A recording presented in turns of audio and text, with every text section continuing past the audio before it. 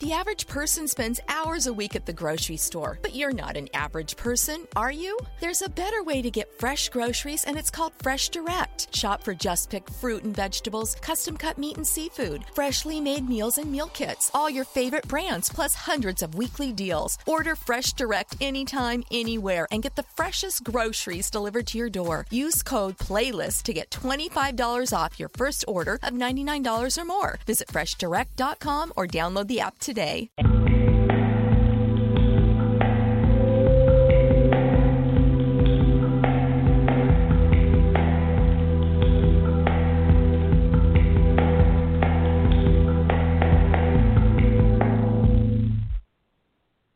The following is the discussion I had with Professor Fred Baumann, who teaches political science at Kenyon College, about an article he wrote entitled Liberal Education and Liberal Democracy, most recently published in the 2015 book entitled The Future of Liberal Education, edited by Timothy W. Burns and Peter Augustine Lawler. It is available on Amazon.com and linked in the profile. See, Mr. Baumann, you teach at Kenyon College as a political science professor. What are you currently teaching? What are your current classes, or the ones that you just finished? I just finished teaching a couple sections of the freshman class, The Quest for Justice, which is a year class where the conversation for freshmen, where the conversation about justice and human nature, and those are two sides of the same coin, because justice can only apply properly to a particular kind of being. You don't try to turn a tiger into a vegan. And we try to run that conversation from the pre-philosophic beginnings to pretty much the present day.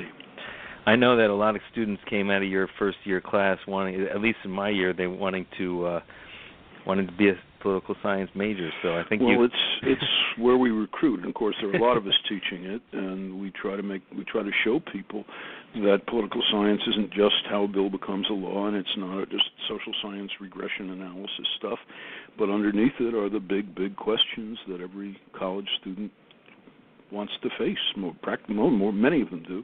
They want to face it one way or another in order to get a liberal education. Right. So at the center of liberal education is sort of this discipline here that you teach.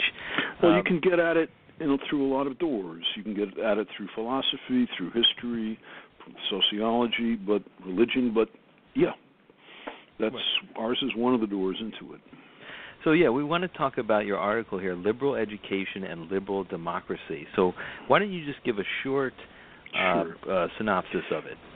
Well, I mean, the central point was this. I was asked to write something on the subject, and I was thinking about something that had happened in my Quest class, my freshman class, the previous year, which is that I had always assumed that Americans, just gut level, think naively, intuitively, the law should be the same for everyone. What goes around comes around. It's not fair otherwise.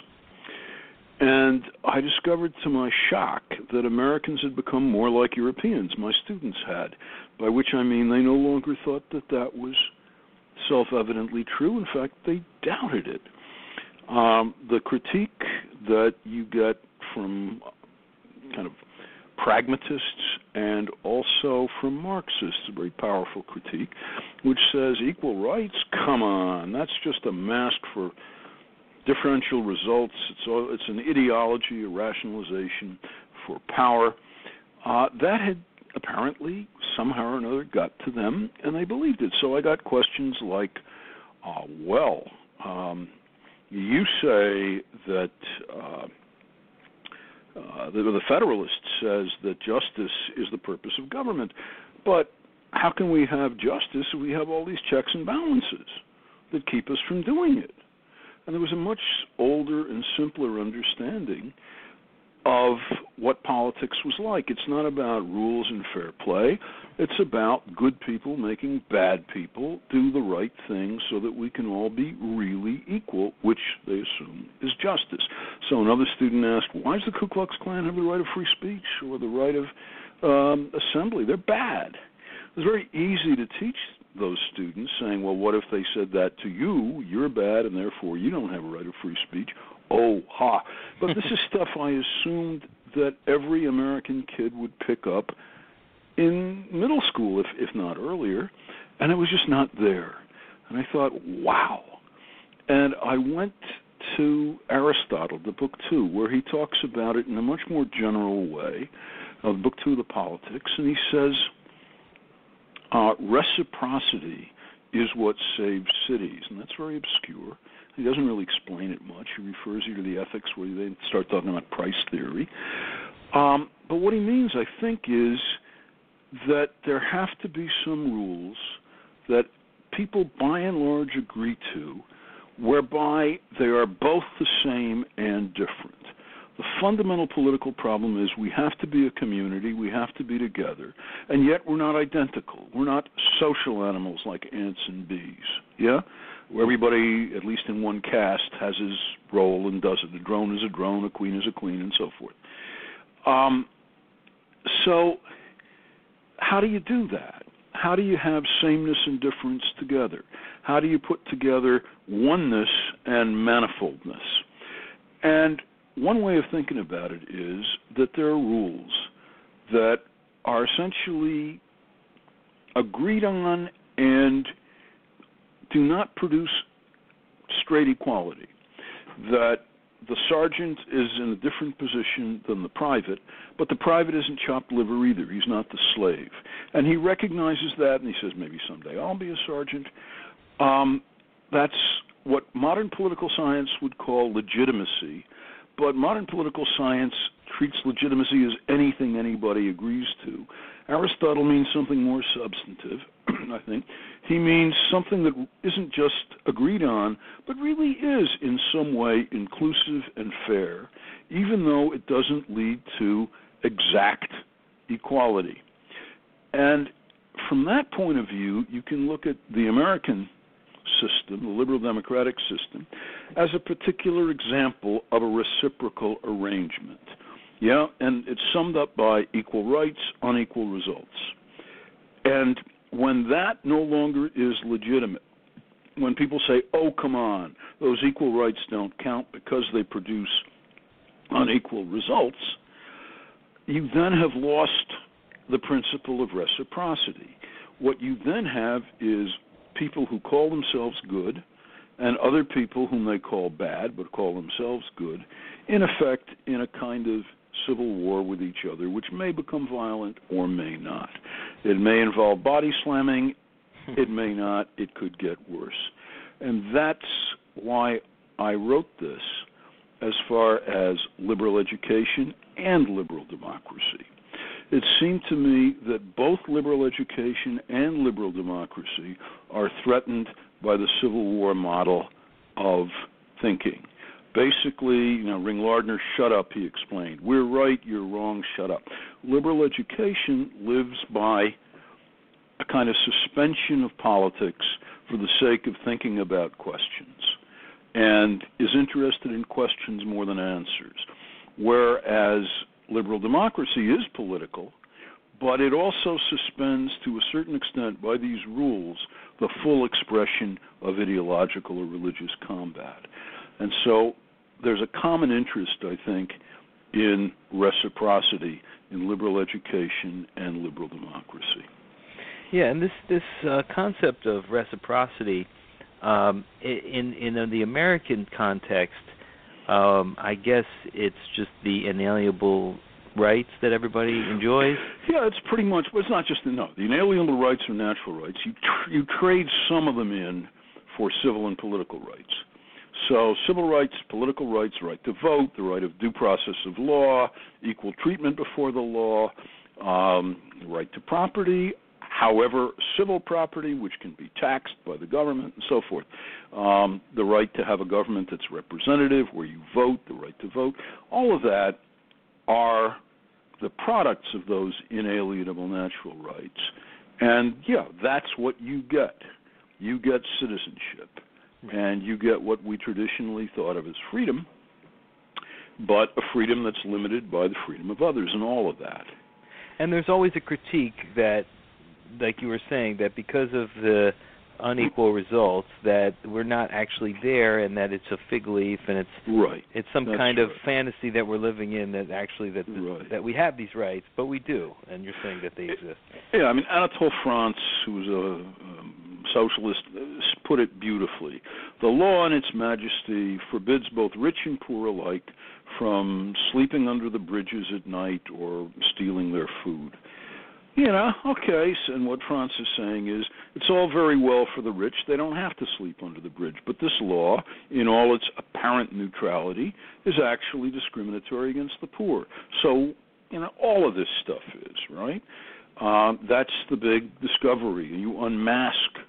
In the 60s, they used to spell America with a K in order to unmask it for, showing people that all these rights they had were really baloney.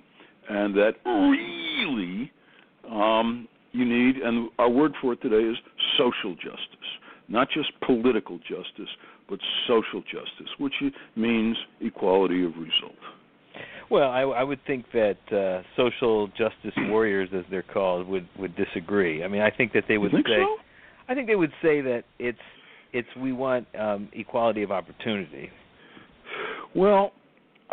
Depends which ones you're talking about. But of course, what is opportunity? And what they will then say is, quite reasonably, how can you talk about equal opportunity for the son of a Rockefeller and the daughter of a poor inner city person? And in order to make opportunity really equal, you then have to change social conditions and all the rest of it. So it comes down to, you may say opportunity. What they mean by opportunity is reality, results. So when we hear the critique from the other side, we need to resist this move towards trying to get to this equality of result, because in and of itself it requires, as you pointed out, it requires this kind of all-knowing leader to dole out. Yeah, I mean, that's the ultimate logic of it, is King Solomon, who knows what everybody deserves and gives them to. In reality, what you would get is a party, a ruling party, or just a elitist meritocratic bureaucracy, which would decide these things, because there would be no way for the people themselves to work out the results, because that would depend on relative power and relative capacity to persuade, to spin. It wouldn't be reliable. It wouldn't be fair. And if you want substantive fairness, you have to have a scientific or a divine knowledge, and that would be how you would work it out. Yeah. So this is the best we can get then, is this reciprocal relationship that, and this is what I wanted to ask you about, is this idea of reciprocity. I mean, we see Aristotle expressing it, but it seems like not the norm, at least among the societies we've studied, from time immemorial. This is a new thing here. No, it's not. It's a very old thing, but it's also a very rare thing. It's so hard. Yeah, the simplest solution is let's fight about it, and then you have a dictator, a conqueror, a tyrant. Liberal democracy has very peculiar and relatively recent historical origins, and you can find, but by the way, you can find other modes of reciprocity. Aristotle wasn't thinking about liberal democracy at all. He was thinking about a polis, and he was thinking about a mixed regime, maybe, a polity that has oligarchic and democratic elements. There are a number of ways to do it, but it's always very hard because it requires people in a certain way to do something unnatural, which is to split themselves, to care about their own good and not simply to identify it with the public good. Rousseau talks about the general will, and Rousseau's a predecessor of Marx. Rousseau wants it all or nothing. He wants people to be, theoretically at least, completely communal, and he has to have a small community which is ruled essentially founded by a godlike legislator. The line that Marx uses about how we need to change human nature goes back to Rousseau, ultimately. You have to give people a second nature.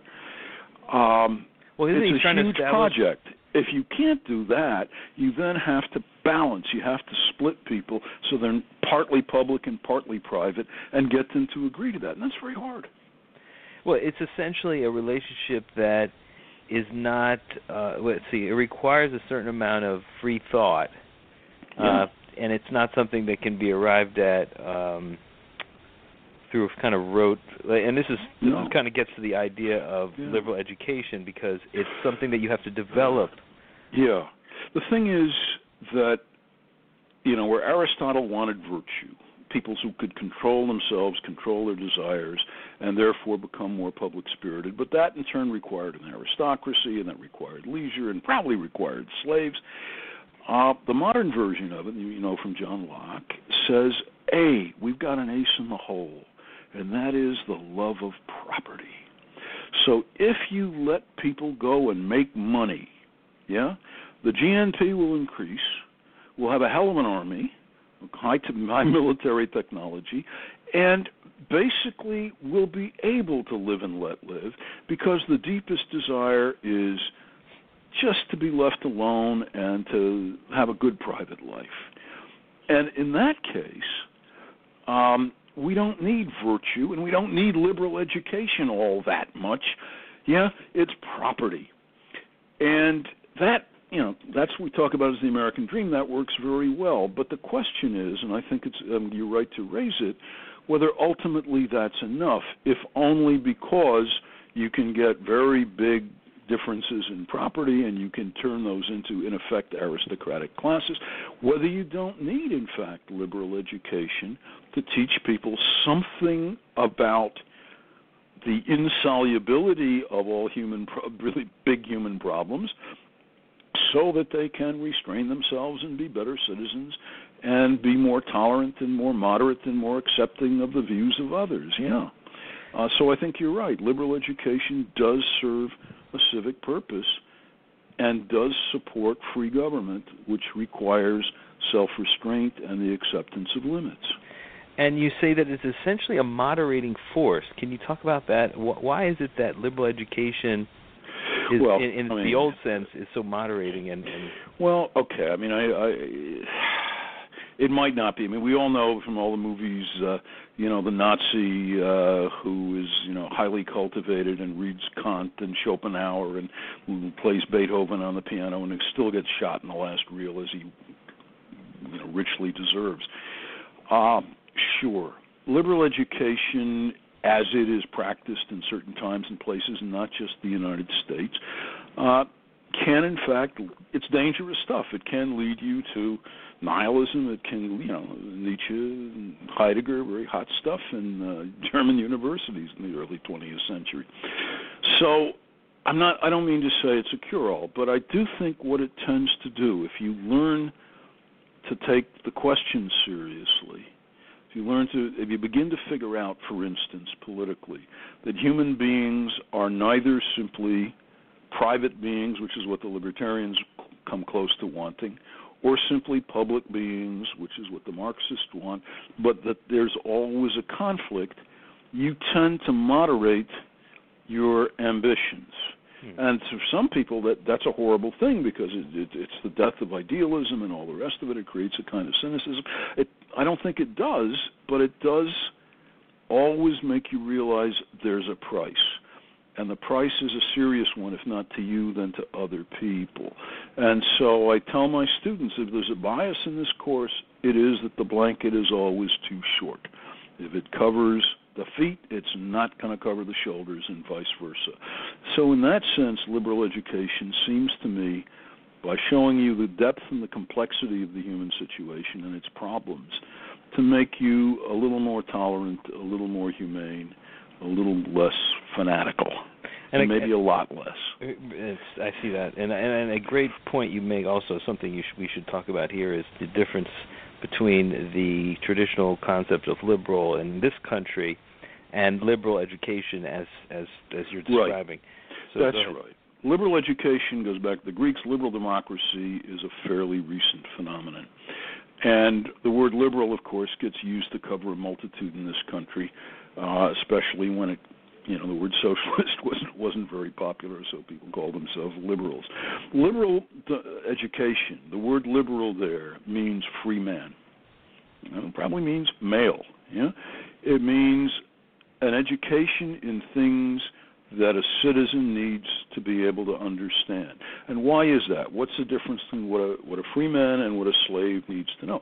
Slave can be, technically tremendously proficient. A slave can do rocket science, right?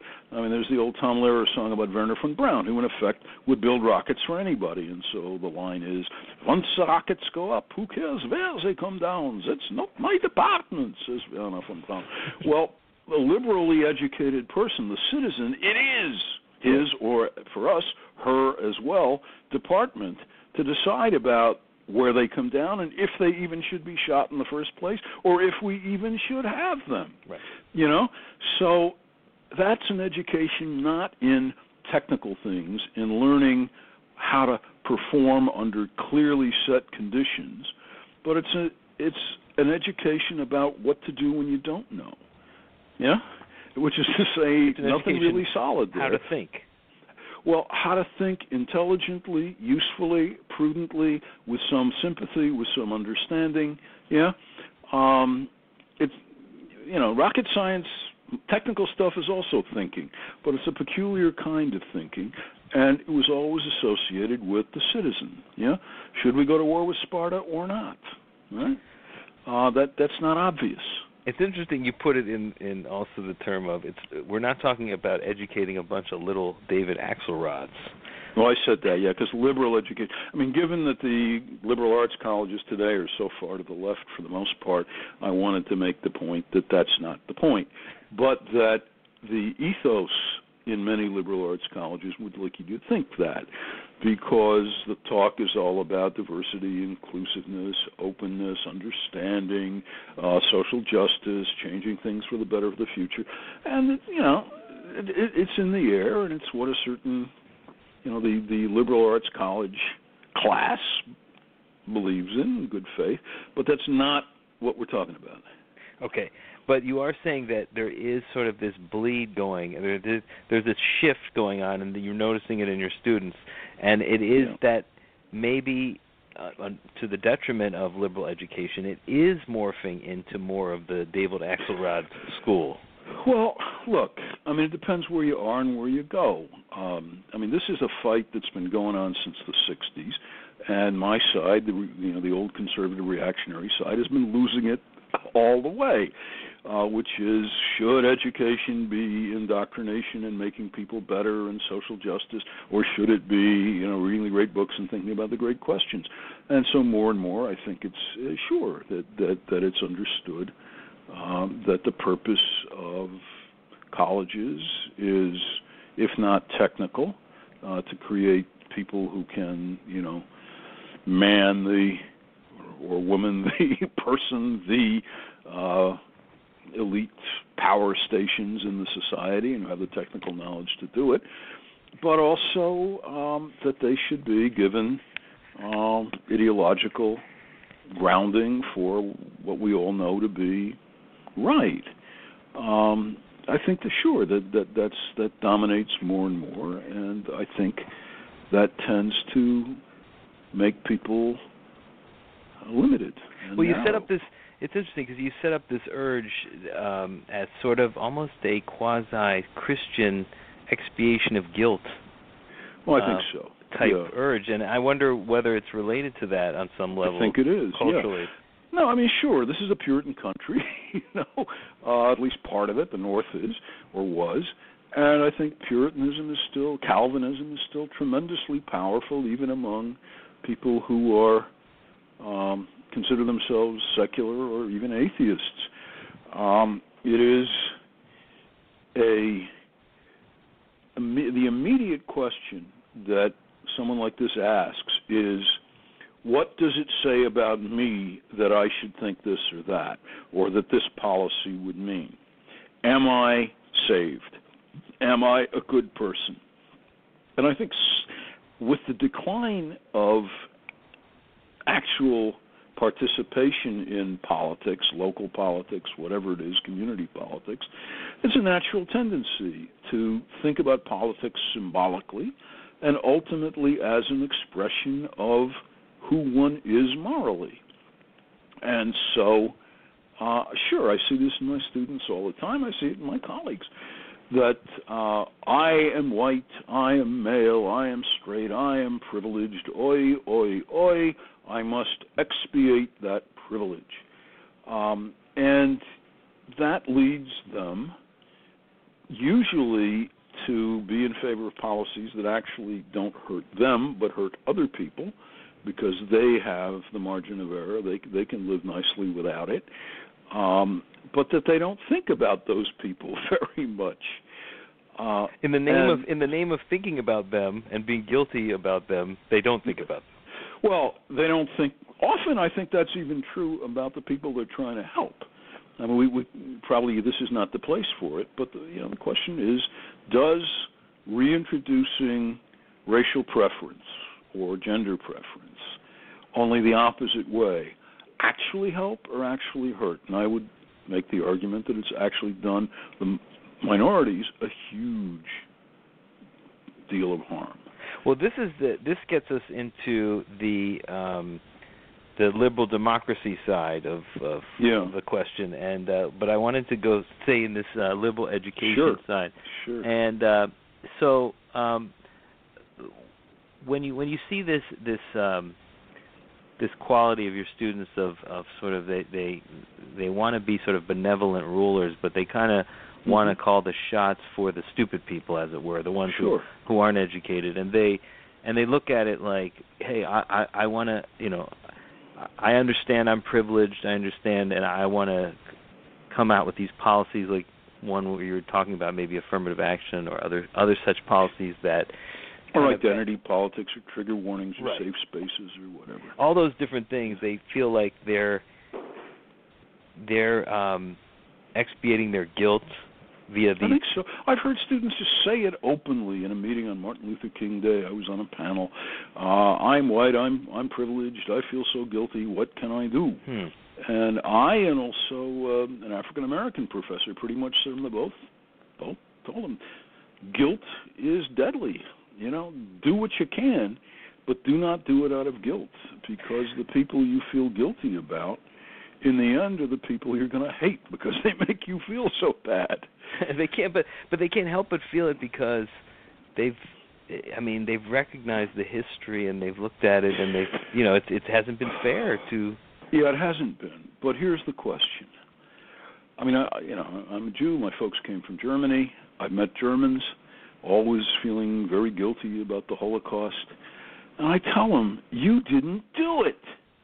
And it's sick for you to be burdened by that. What I want for you to do is treat me like another human being and on equal terms. And then we're fine. I don't blame you for what your grandfather did.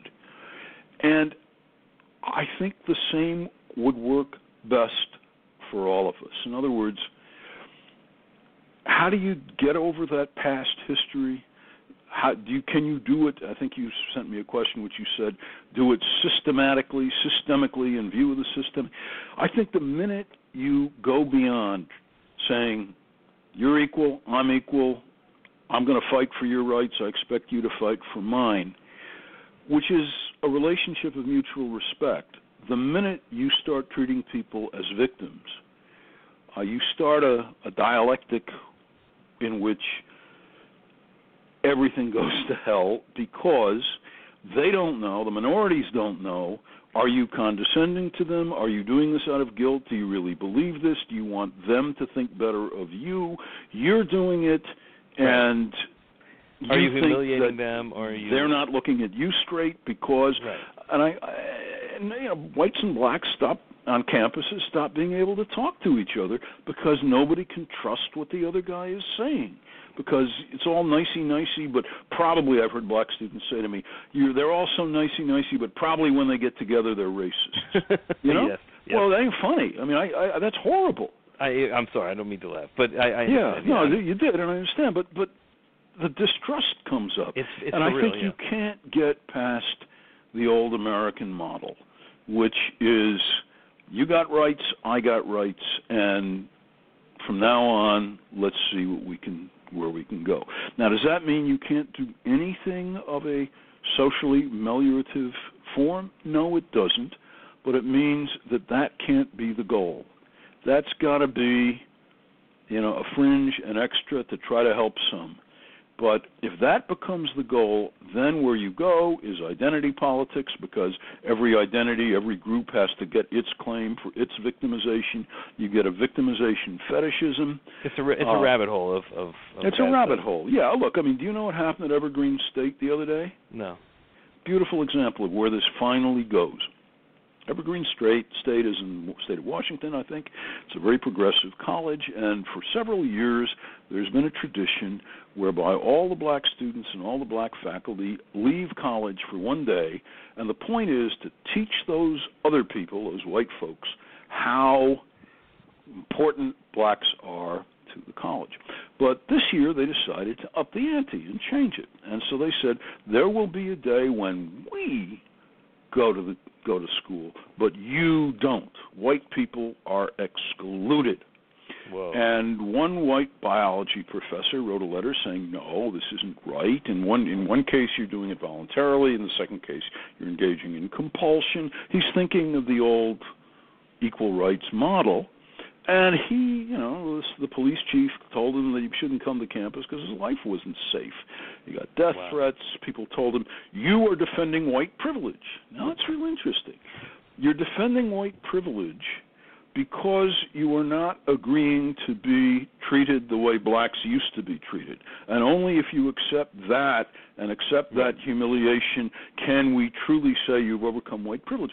Well, at this point, a kind of Trump-like backlash is just about inevitable. Well, if you're going to treat us like this, screw you. And nobody wins and everybody loses.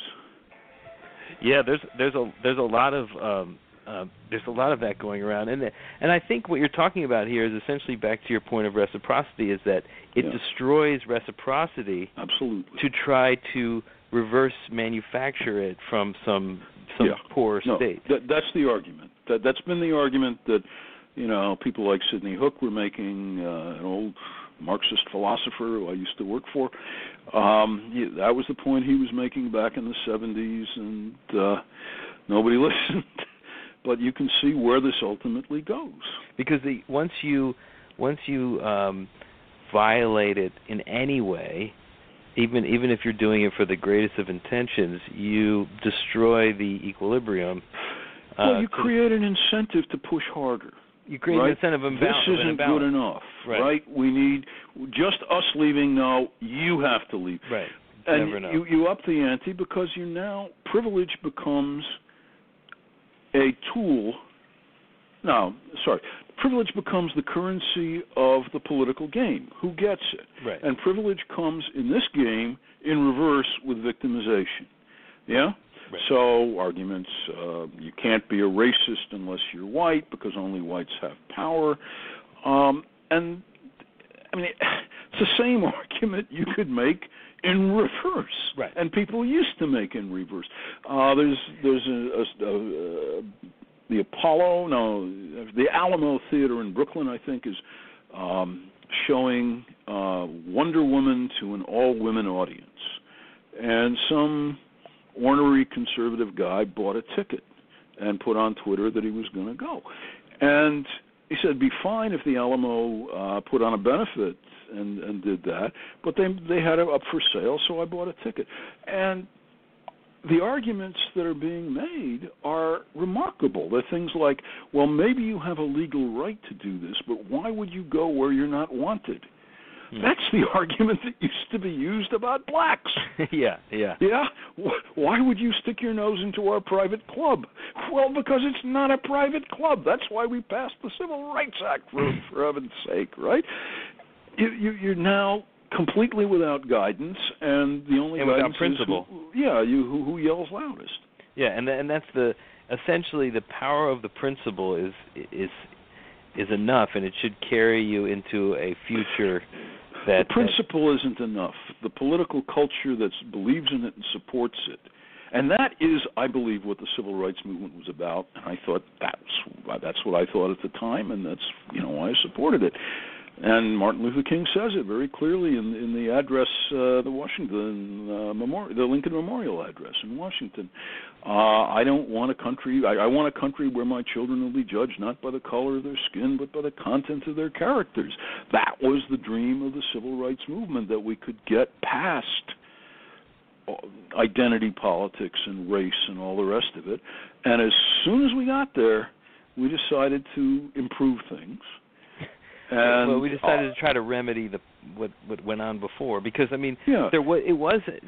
my question to you about this whole thing about, because you talk about how maybe it's done harm to pursue these policies, but we now live in, our current sense of reciprocity is informed by our being forced to, on some level, forced side by side with African Americans. Could you explain that? Because I don't understand what you mean. Well, the affirmative action is essentially was giving preference to African Americans and putting them in the workforce and probably in ways they wouldn't have been put in. And you're sure of that? You think that equal rights wouldn't have worked? Well, why do you think I wonder if our current concept is informed by the social engineering that was done. I think what it did was undermine reciprocity. Here's the problem. The affirmative action argument is we're a racist country, so that equal rights will not work because of the secret racism that everybody has. So we will impose, or we will encourage in every way we can preferential hiring. Okay. Or admissions. Well, what kind of a country is it that somehow cannot operate fairly and equally when it comes to minorities, but is still willing to support a policy that's preferential against it? Yeah? That doesn't make sense. Yeah? You can't argue both sides of that. And the why was affirmative action. I kept thinking in the 70s, that white backlash is coming. It didn't come. Why didn't it? Because of an enormous and justified feeling of guilt by whites about that history. And if you had that feeling that accepted preferential treatment that did not benefit what was then the majority, then I think probably equal rights would have done just as well.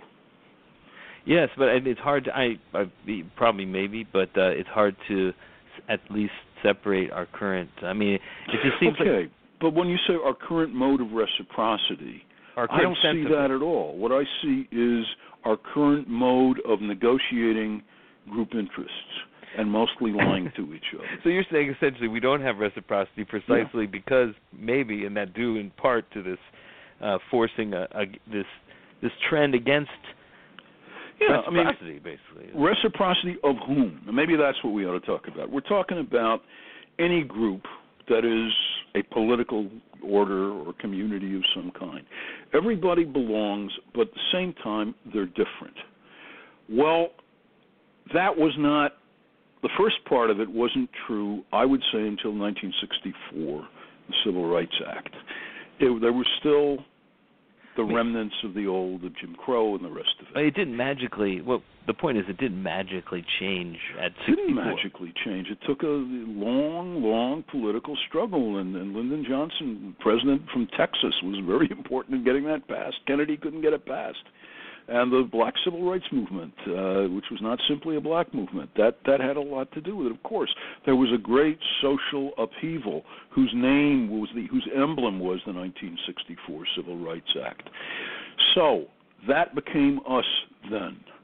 And from then on, the idea was this community will be ruled by the reciprocity of liberal democracy.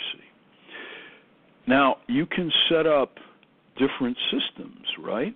You can say, well, it isn't citizen reciprocity anymore. It's not that we're all Americans, but we're going to divide us up again by groups so that some have had too much privilege and some have had too little, and we're going to do this in a way that is really just. What you're doing is breaking up the citizenry and turning people from political actors into objects, from subjects into objects. And the idea is when we get there, it'll be all right. Justice Blackmun gave I forget what the decision was, I forget which one of the great affirmative action decisions, in which he said, this is pretty awful stuff, I know, but in 25 years we won't have to do it anymore. Just hold still, it'll be okay. That changes citizenship from that active competition within the rules to a group competition for privilege that is granted by the state. And that's a very different world. Yes, it's a different model of a human. It's certainly not the liberal democratic model, because you're treating them as, like you said, as objects.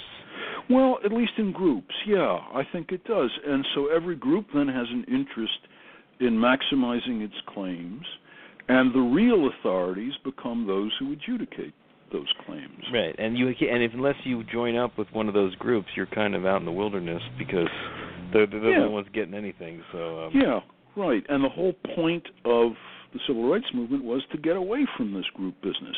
But what lies behind it was precisely what you keep saying, but come on, we all know that really society was still pretty racist and so forth.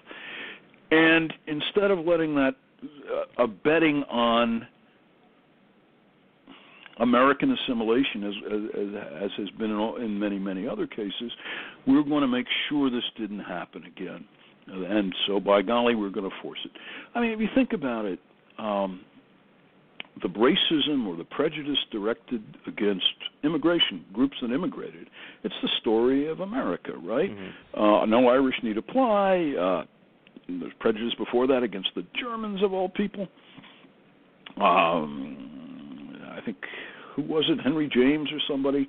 Saul Bellow quoted in his Nobel Prize speech, Henry James looking at the Eastern European immigrants getting off the boat, trembling in horror because we all knew their IQs were, subnormal, and Bellow had some fun with that. So that's an old story, and before you know it, you get intermarriage and you get all the rest of it. And by the way, I've seen figures on racial intermarriage that are way higher than they used to be, and jolly good. Great. Yeah, I know. But some people would. I mean, it's hard. That's what I'm saying. There's some people who are in favor of all these of affirmative action would say that it has helped, and so it's hard to. Well, it's hard to know. Yeah, it's hard to know because you can only go down one of the pant legs of history. But I believe it does. It's true. I conceptually, though, I mean, as a principle, it does violate its own principle, and that's the. Yeah, I mean, I don't know whether it's helped. I mean, I think I'm willing to say it's probably done something. I mean, for women, I think all they needed was equal rights, and the women who were school teachers a generation before run corporations, or at least are well-paid lawyers today. They're in the case of race and ethnicity, I think it might have helped create a middle class quicker, but on the other hand, I think it also crippled people by creating deep distrust that they couldn't believe that anybody really took them seriously. And the only way you can really know that is if all bets are off and what they say is probably what they mean, and deal with it. So let's talk about this from just in the sense of liberal democracy and why it's done so well in the West, but not so much in other places. Yeah. Well, I mean, look, as I said earlier, I think liberal democracy is a product of a whole lot of very strange things coming together. And the place to look more than anywhere else is England, English history. And I don't want to give you the Whig theory of history. That's kind of out of fashion. But look, you have a country which, first of all, is an island. And that means it doesn't need a standing army. It can handle people with its navy. Secondly, you've got a very strange system of nobility in England, whereby the younger son was not noble necessarily. And that meant that there was a lot more room for intermarriage with the non-nobles. You don't have that in Spain. You've got a commercial society increasingly. You've got a class that's called the gentry, who aren't noble but who aren't exactly common either, the justices of the peace, sort of the characters in Jane Austen stories, a lot of them. There's a kind, and you've got the good fortune to have maybe the most brilliant monarch who ever existed, to my mind, Queen Elizabeth I, who finessed everything and everybody, and somehow got these wild feudal forces to moderate their conflicts. You got the survival of a medieval institution called Parliament, when all of the equivalent institutions in Western Europe were being crushed by centralized monarchies. And by the time the monarchs in Britain tried to crush it, it was too late. And it had been redefined by a bunch of lawyers, of common law lawyers, to look more and more like a real legislative. And then finally, with Hobbes and Locke, you get a theory of natural rights, which complements it, and in Locke's formulation requires representative government. There are an awful lot of very unusual historical chances that brought this about. And then you have the English colonization of the eastern seaboard of North America, and people who are kind of used to thinking that way, and where it fits with local government and all the rest of it. There's an awful lot of very strange things had to happen to make this work. And the hostility to it and everything, and of course science and capitalism and industry and all of that go with it, because that's the property side that makes people agree to it. And that's, of course, what pushes it universally, is because that becomes modernity. That becomes the high tech. That becomes the military technology that everybody needs to have if they don't want to become a colony. But the reaction against it in the world it has been steadfast and powerful. Sometimes the reaction is really obvious, and I would say, fascism was a perfect example of a kind of loathing of liberal democracy and all what Schumpeter calls creative destruction that's involved in it. Yeah, that women are now liberated; they're in the workforce. Things aren't the people are sneering at the old-time religion and all the rest of it. You have these powerful reactionary movements, and I would say Islamism is a contemporary version of Or how about Trumpism? Yeah, I mean, I don't want to go there right yet, but I don't think that's simply wrong. Yeah, I mean, some of the effects of capitalism in this country now are proving to be, globalism, are proving to be pretty difficult for some of the folks around where I live. And I can see in that already a kind of demoralized, we got to find some strong person who will stand up against this somehow and bring back the jobs to the coal miners. Yeah. It's like this, we need a champion. I wouldn't say it's the same, but I'd say there are signs of it, sure. And, I'm sorry, you were saying? No, go ahead. And the other way of doing it is to say, okay, we'll beat them at their own game, we'll be hyper modern, and we'll still somehow be ourselves. And I would say that's what the communists tried to do in Russia and in China, was to get past liberal modernity to something much, much better that would still show the West We can beat them at their own game. The only people who seem to have managed it are the Japanese. Well, they have a very interesting hybrid, don't they? Oh boy.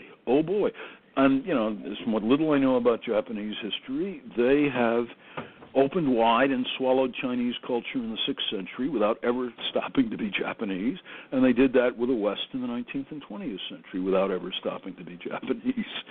And, I mean, that's a remarkable story, and I don't claim to understand it. But typically, it goes to very extreme and violent ends and doesn't end well. Yeah, and it tends to work in places where they have sort of deified reason on some level, but in other places... Well, yeah. And it's different in the French Revolution and the English Revolution, right? Is that what it was? Himmelfarb wrote a fine book about that, where you deify logic and reason. That's the progressive side. And then you deify unreason and tradition on the reactionary side. But either way, reason is seen as modern, scientific, enlightened, and voracious. It'll eat up the traditional world. And that's why, another reason, coming back to people like Aristotle, they had a different view of reason. It was not applied science to make the world, to overcome nature, as Bacon says, to put nature to the question, which means torture it. It was there to accommodate, to understand what's going on, and to try to fit into it. It's an older view of reason, but the modern view of reason, everything goes with it, including liberal democracy and science and industry and all the rest of it, is voracious. It is creative destruction. And it is no wonder that it runs into so much resistance.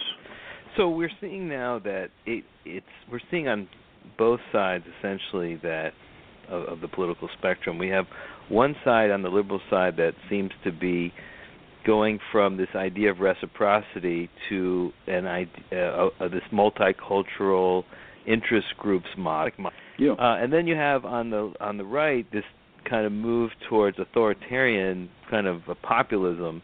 Although there's populism on both sides. What you're saying, on the one hand, you have maybe a kind of authoritarian bunch on the right, and on the left you have the bureaucratic state.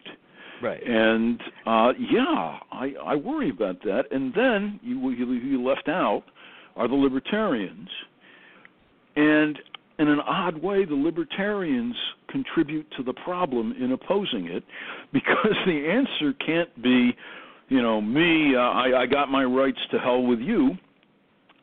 You can't stand up against either a bureaucracy or a populist movement that way.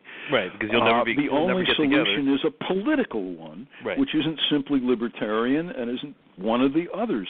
But yes, I do worry about that. I think you're right to worry about it.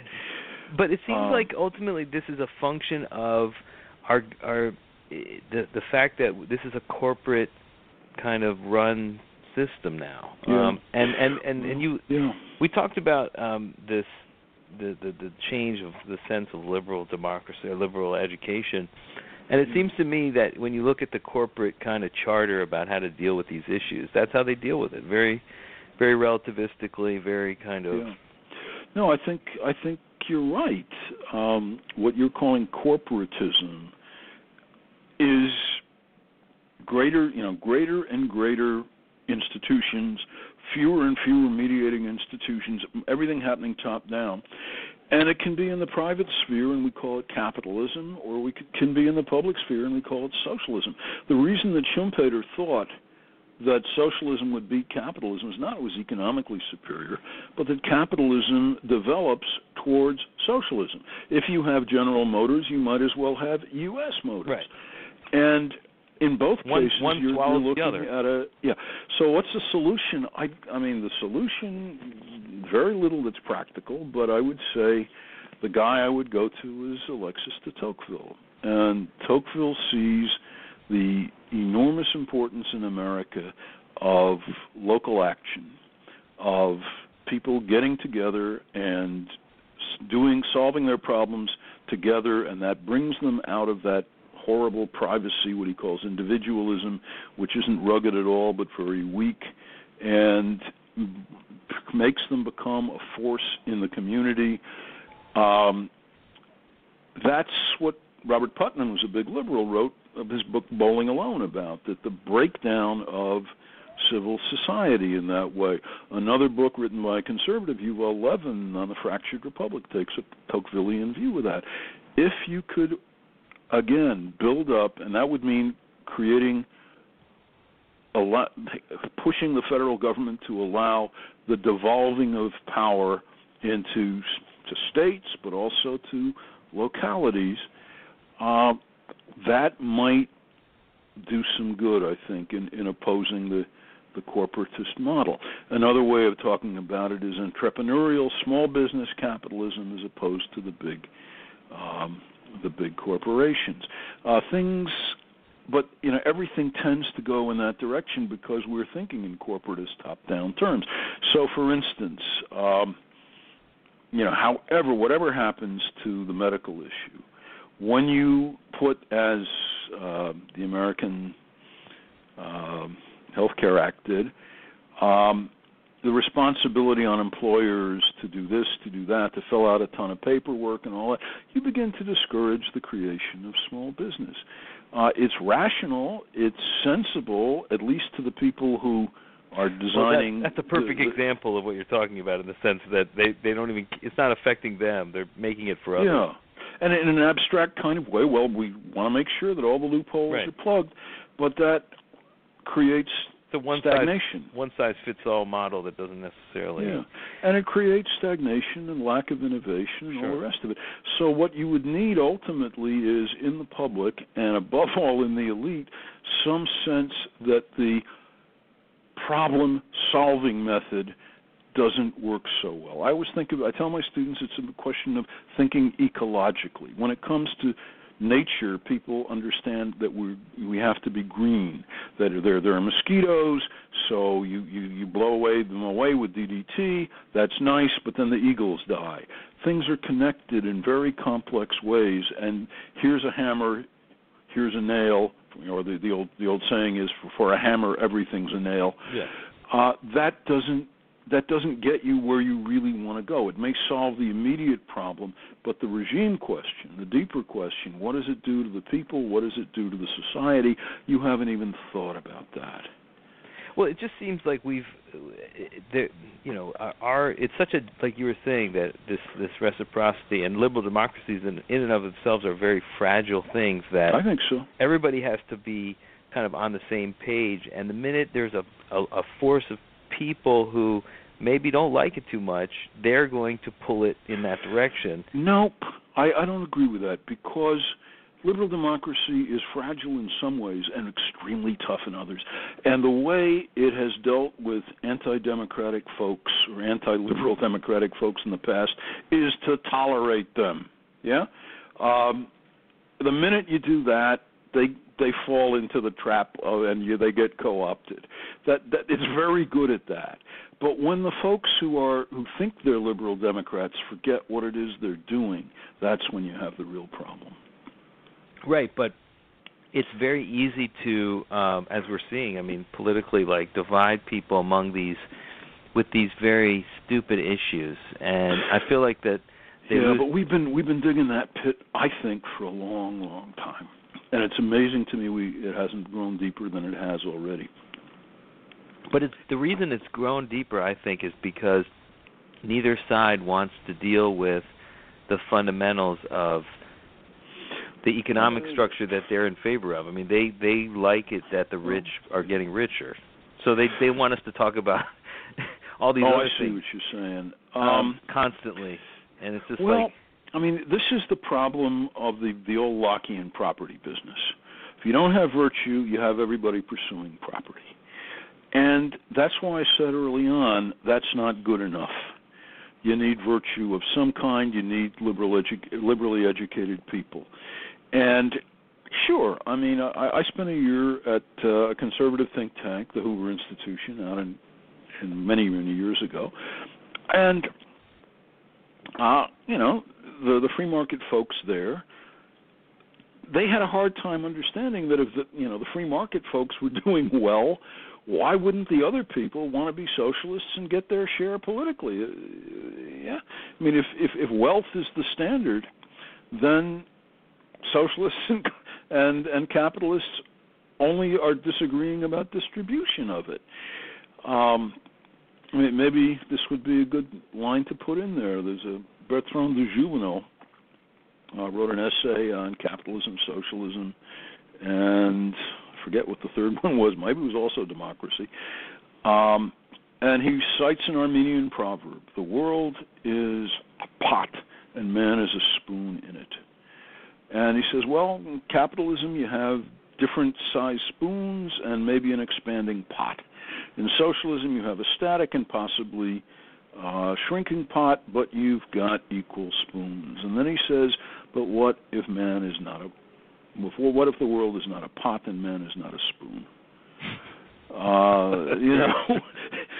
So I agree that if you're simply talking economics and you simply operate by the lock-in model, the Marxist model is an obvious response to it, but they're both inadequate, I think. Yeah, they are. It just seems to me that there's an elite on both sides that are I mean, they're playing their constituents on some level, and it's not. I don't even know that it's as cynical as that. I think true believers on all sides, with a big dose of self-interest involved. It's just the human situation. What we believe and what advantages us tends to overlap pretty heavily. I'm sorry. Well, I mean, you're saying. I think that the reason why there's this mistrust. This is, I think, why we had the current election we had, and we had a guy come in who was sort of threatening to blow it all up. And why were on both sides people kind of wanting that? Good question. Yeah, I mean the Sanders folks as well. There's a real sense that I think has accumulated since the 2008, actually really since 9/11 or the Iraq War started, of decay. I think it started with NAFTA. Started with what? After NAFTA. Yeah, I mean, of course, you can take it back a long way, but okay, maybe. I don't think NAFTA has been a bad thing at all, but well, who knows? I mean, I'm just. But I don't know enough about it. I just heard somebody on a panel at Kenyon defend NAFTA from the left, saying that it shows that the United States is a great place to build autos for the world. But however that may be, I think there's been a sense for a long time now that things aren't working. We go to wars and we don't win them. There's terrorism and that's demoralizing. There's the sense that the race issue is back in a big way with us again. There's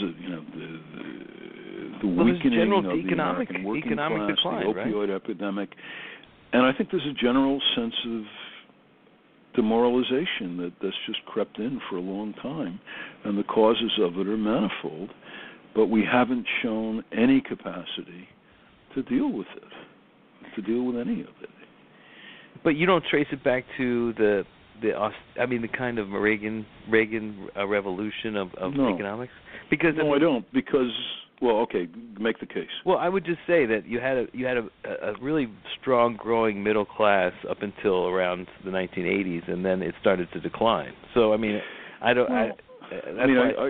was alive then, and I may tell you, the mood under Carter in the late 70s was rather similar to what it is today. Well, Carter was also a neoliberal. I mean, he was very... he was a neoliberal. But what do you expect? This is America. I mean, Johnson wasn't. But, I mean, we saw... It's just that we went from a top tax rate of like 70% to 20 or 30. Yeah. It was a very kind of violent turn of a different sort. I mean, and so... I mean, that's a long argument. I don't agree with you about that, but I don't really know enough about it. But I'm pretty sure, no, we actually had a boom in the 80s. We had a bubble. Well, it wasn't really a bubble. I mean, we prospered under Clinton And that was very another nicely. Another bubble. You know. I mean, some say that it's a boom. Hard to know what the baseline is. We've had a boom-bust economy since the Reagan Revolution. No, we've had a boom-bust economy since, 1820, or when was the first big bust? So you're saying that's just the way it is? I think we've since the New Deal, we've limited the power of the busts. But we were not in particularly good shape in the late 70s. If you want to see a movie about it, maybe the best anti-American movie ever made by an American, Robert Altman, Nashville, and you get some of the mood of that kind of desperate, demoralized mood. There's a song in there, "We must be doing something right to last 200 years." So what is this nostalgia then of making America great again? What is that based on? Oh, that usually comes on the right in a fantasy about the good old days and how everything was fine and people were respectful to their parents. I mean, and all but of people could work. I mean, they could have a woman working, staying home, and a guy working, and they would put their kid through college. And now they can't do that. Not that many put their kid through college. The numbers are much higher. I see. Yeah. I mean, look, I don't want to deny that things happened in the 80s that have had effects down the road, but what I remember of them is that it was actually not such a great time for corporations and a pretty good time for entrepreneurial types. I remember, being told in the late 70s that decline was inevitable because our workforce would always be undercut by foreign work sources. And so, unless we put up tariff barriers a la Sanders, which would be bad for everybody, would be rerunning the 1920s before the crash, we just would have to accept a lower standard of living, and that was the argument of Paul Ehrlich and the population bomb. And I think, I don't think you were there, but the gloom and the pessimism and the belief that we're just going straight down, that was. Carter was a very gloomy president. And I think it wasn't until 2008 that it fell apart, and everybody expected a fairly rapid recovery, and we didn't get it. Now, why we didn't get it, leave the economists to talk about that. I don't know, but there are all kinds of factors you can point to.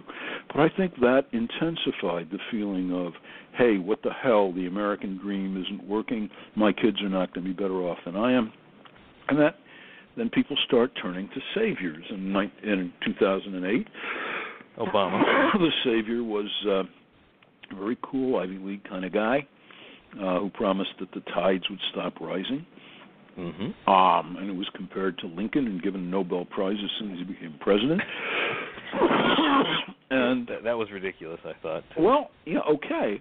But it's a sign of a kind of desperation. And now with Trump, it's even more obvious. But it has to do with the economic disparity, and that's the thing. Is like it has to do. Well, even that I'm not sure about. To what extent it's disparity, and to what extent it's the lack of prospects for people individually and their families. Right, on the lower spectrum. On the lower spectrum, yeah. It's not the same. I mean, historically, Americans have not had a big problem with other people getting rich if they thought they were going to do better themselves. Right. They wouldn't even care about income inequality. When you think that you're stuck in a rut and you see all these other people, the 1% or whatever doing so well, that's when people start getting very unhappy. Well, that's another statistic too, is that we've seen since the 1980s a much larger accumulation, whereas the top 1%, their wealth has gone up like 250%, whereas and the middle class has basically stayed the same. Yeah. So, look, I mean, again, you can look at a lot of the arguments. Is it capitalism? Is it the globalization? Is it the world economy? Is it possibly regulatory infringement on the possibilities of innovation, capital development. I don't know, but it's not a good. So we see that. I think there was a Princeton University study that showed that basically all the legislation that has gotten passed in the last 10, 15 years has been what the upper echelon wants. Are we actually living in a liberal democracy, or are we living in an aristocracy of money that pretends to be? I mean, is an aristocracy of money or an aristocracy of education? I think what Harvey Mansfield once wrote an essay in which he said there are two aristocracies in this country: the aristocracy of wealth and the aristocracy of the word. And what I've seen since he wrote that is a kind of merging of the two. If you think Silicon Valley, right? And the politics in Silicon Valley are very liberal, as we say. Sure. Socially. But they're not Marxists. Well, no, but they support progressive causes. So but they don't support. It's a very strange business. Yeah. And they're very capitalist. So, yeah, I mean, to a certain extent, I'm not sure that you're simply saying an aristocracy of money, because the folks in the media, they're not the 1%. They're maybe the 15%, yeah? Okay. The Kenyon grads, right? Not even the Harvard grads who are going to Goldman Sachs. The Kenyon grads who are going to do rather well, but probably identify, against the very rich. They, too, are part of that elite, and they're part of the elite of words and ideas and policy. And it's not simply a matter of wealth, nor are they simply doing the bidding of the wealthy. But it's, if you modify it that way, I'd say, I'm concerned whether liberal democracy can really survive for very much longer, given the tendencies. And then, people always tell me, and they're right, Adam Smith, there is much ruin in a nation. Anyway, America, you should never bet short on America. Okay, fine. I sure hope so. We will see, and I want to thank you for coming on the show, and thank everybody for listening. This is Socratic Dialogues, and we'll be back soon with another show. Thanks. The average person spends hours a week at the grocery store, but you're not an average person, are you? There's a better way to get fresh groceries, and it's called Fresh Direct. Shop for Just Pick fruit and vegetables, custom cut meat and seafood, freshly made meals and meal kits, all your favorite brands, plus hundreds of weekly deals. Order Fresh Direct anytime, anywhere, and get the freshest groceries delivered to your door. Use code PLAYLIST to get $25 off your first order of $99 or more. Visit freshdirect.com or download the app today. The average person spends hours a week at the grocery store, but you're not an average person, are you? There's a better way to get fresh groceries, and it's called Fresh Direct. Shop for Just Pick fruit and vegetables, custom cut meat and seafood, freshly made meals and meal kits, all your favorite brands, plus hundreds of weekly deals. Order Fresh Direct anytime, anywhere, and get the freshest groceries delivered to your door. Use code PLAYLIST to get $25 off your first order of $99 or more. Visit freshdirect.com or download the app today. The average person spends hours a week at the grocery store, but you're not an average person, are you? There's a better way to get fresh groceries, and it's called Fresh Direct. Shop for Just Pick fruit and vegetables, custom cut meat and seafood, freshly made meals and meal kits, all your favorite brands, plus hundreds of weekly deals. Order Fresh Direct anytime, anywhere, and get the freshest groceries delivered to your door. Use code PLAYLIST to get $25 off your first order of $99 or more. Visit freshdirect.com or download the app today.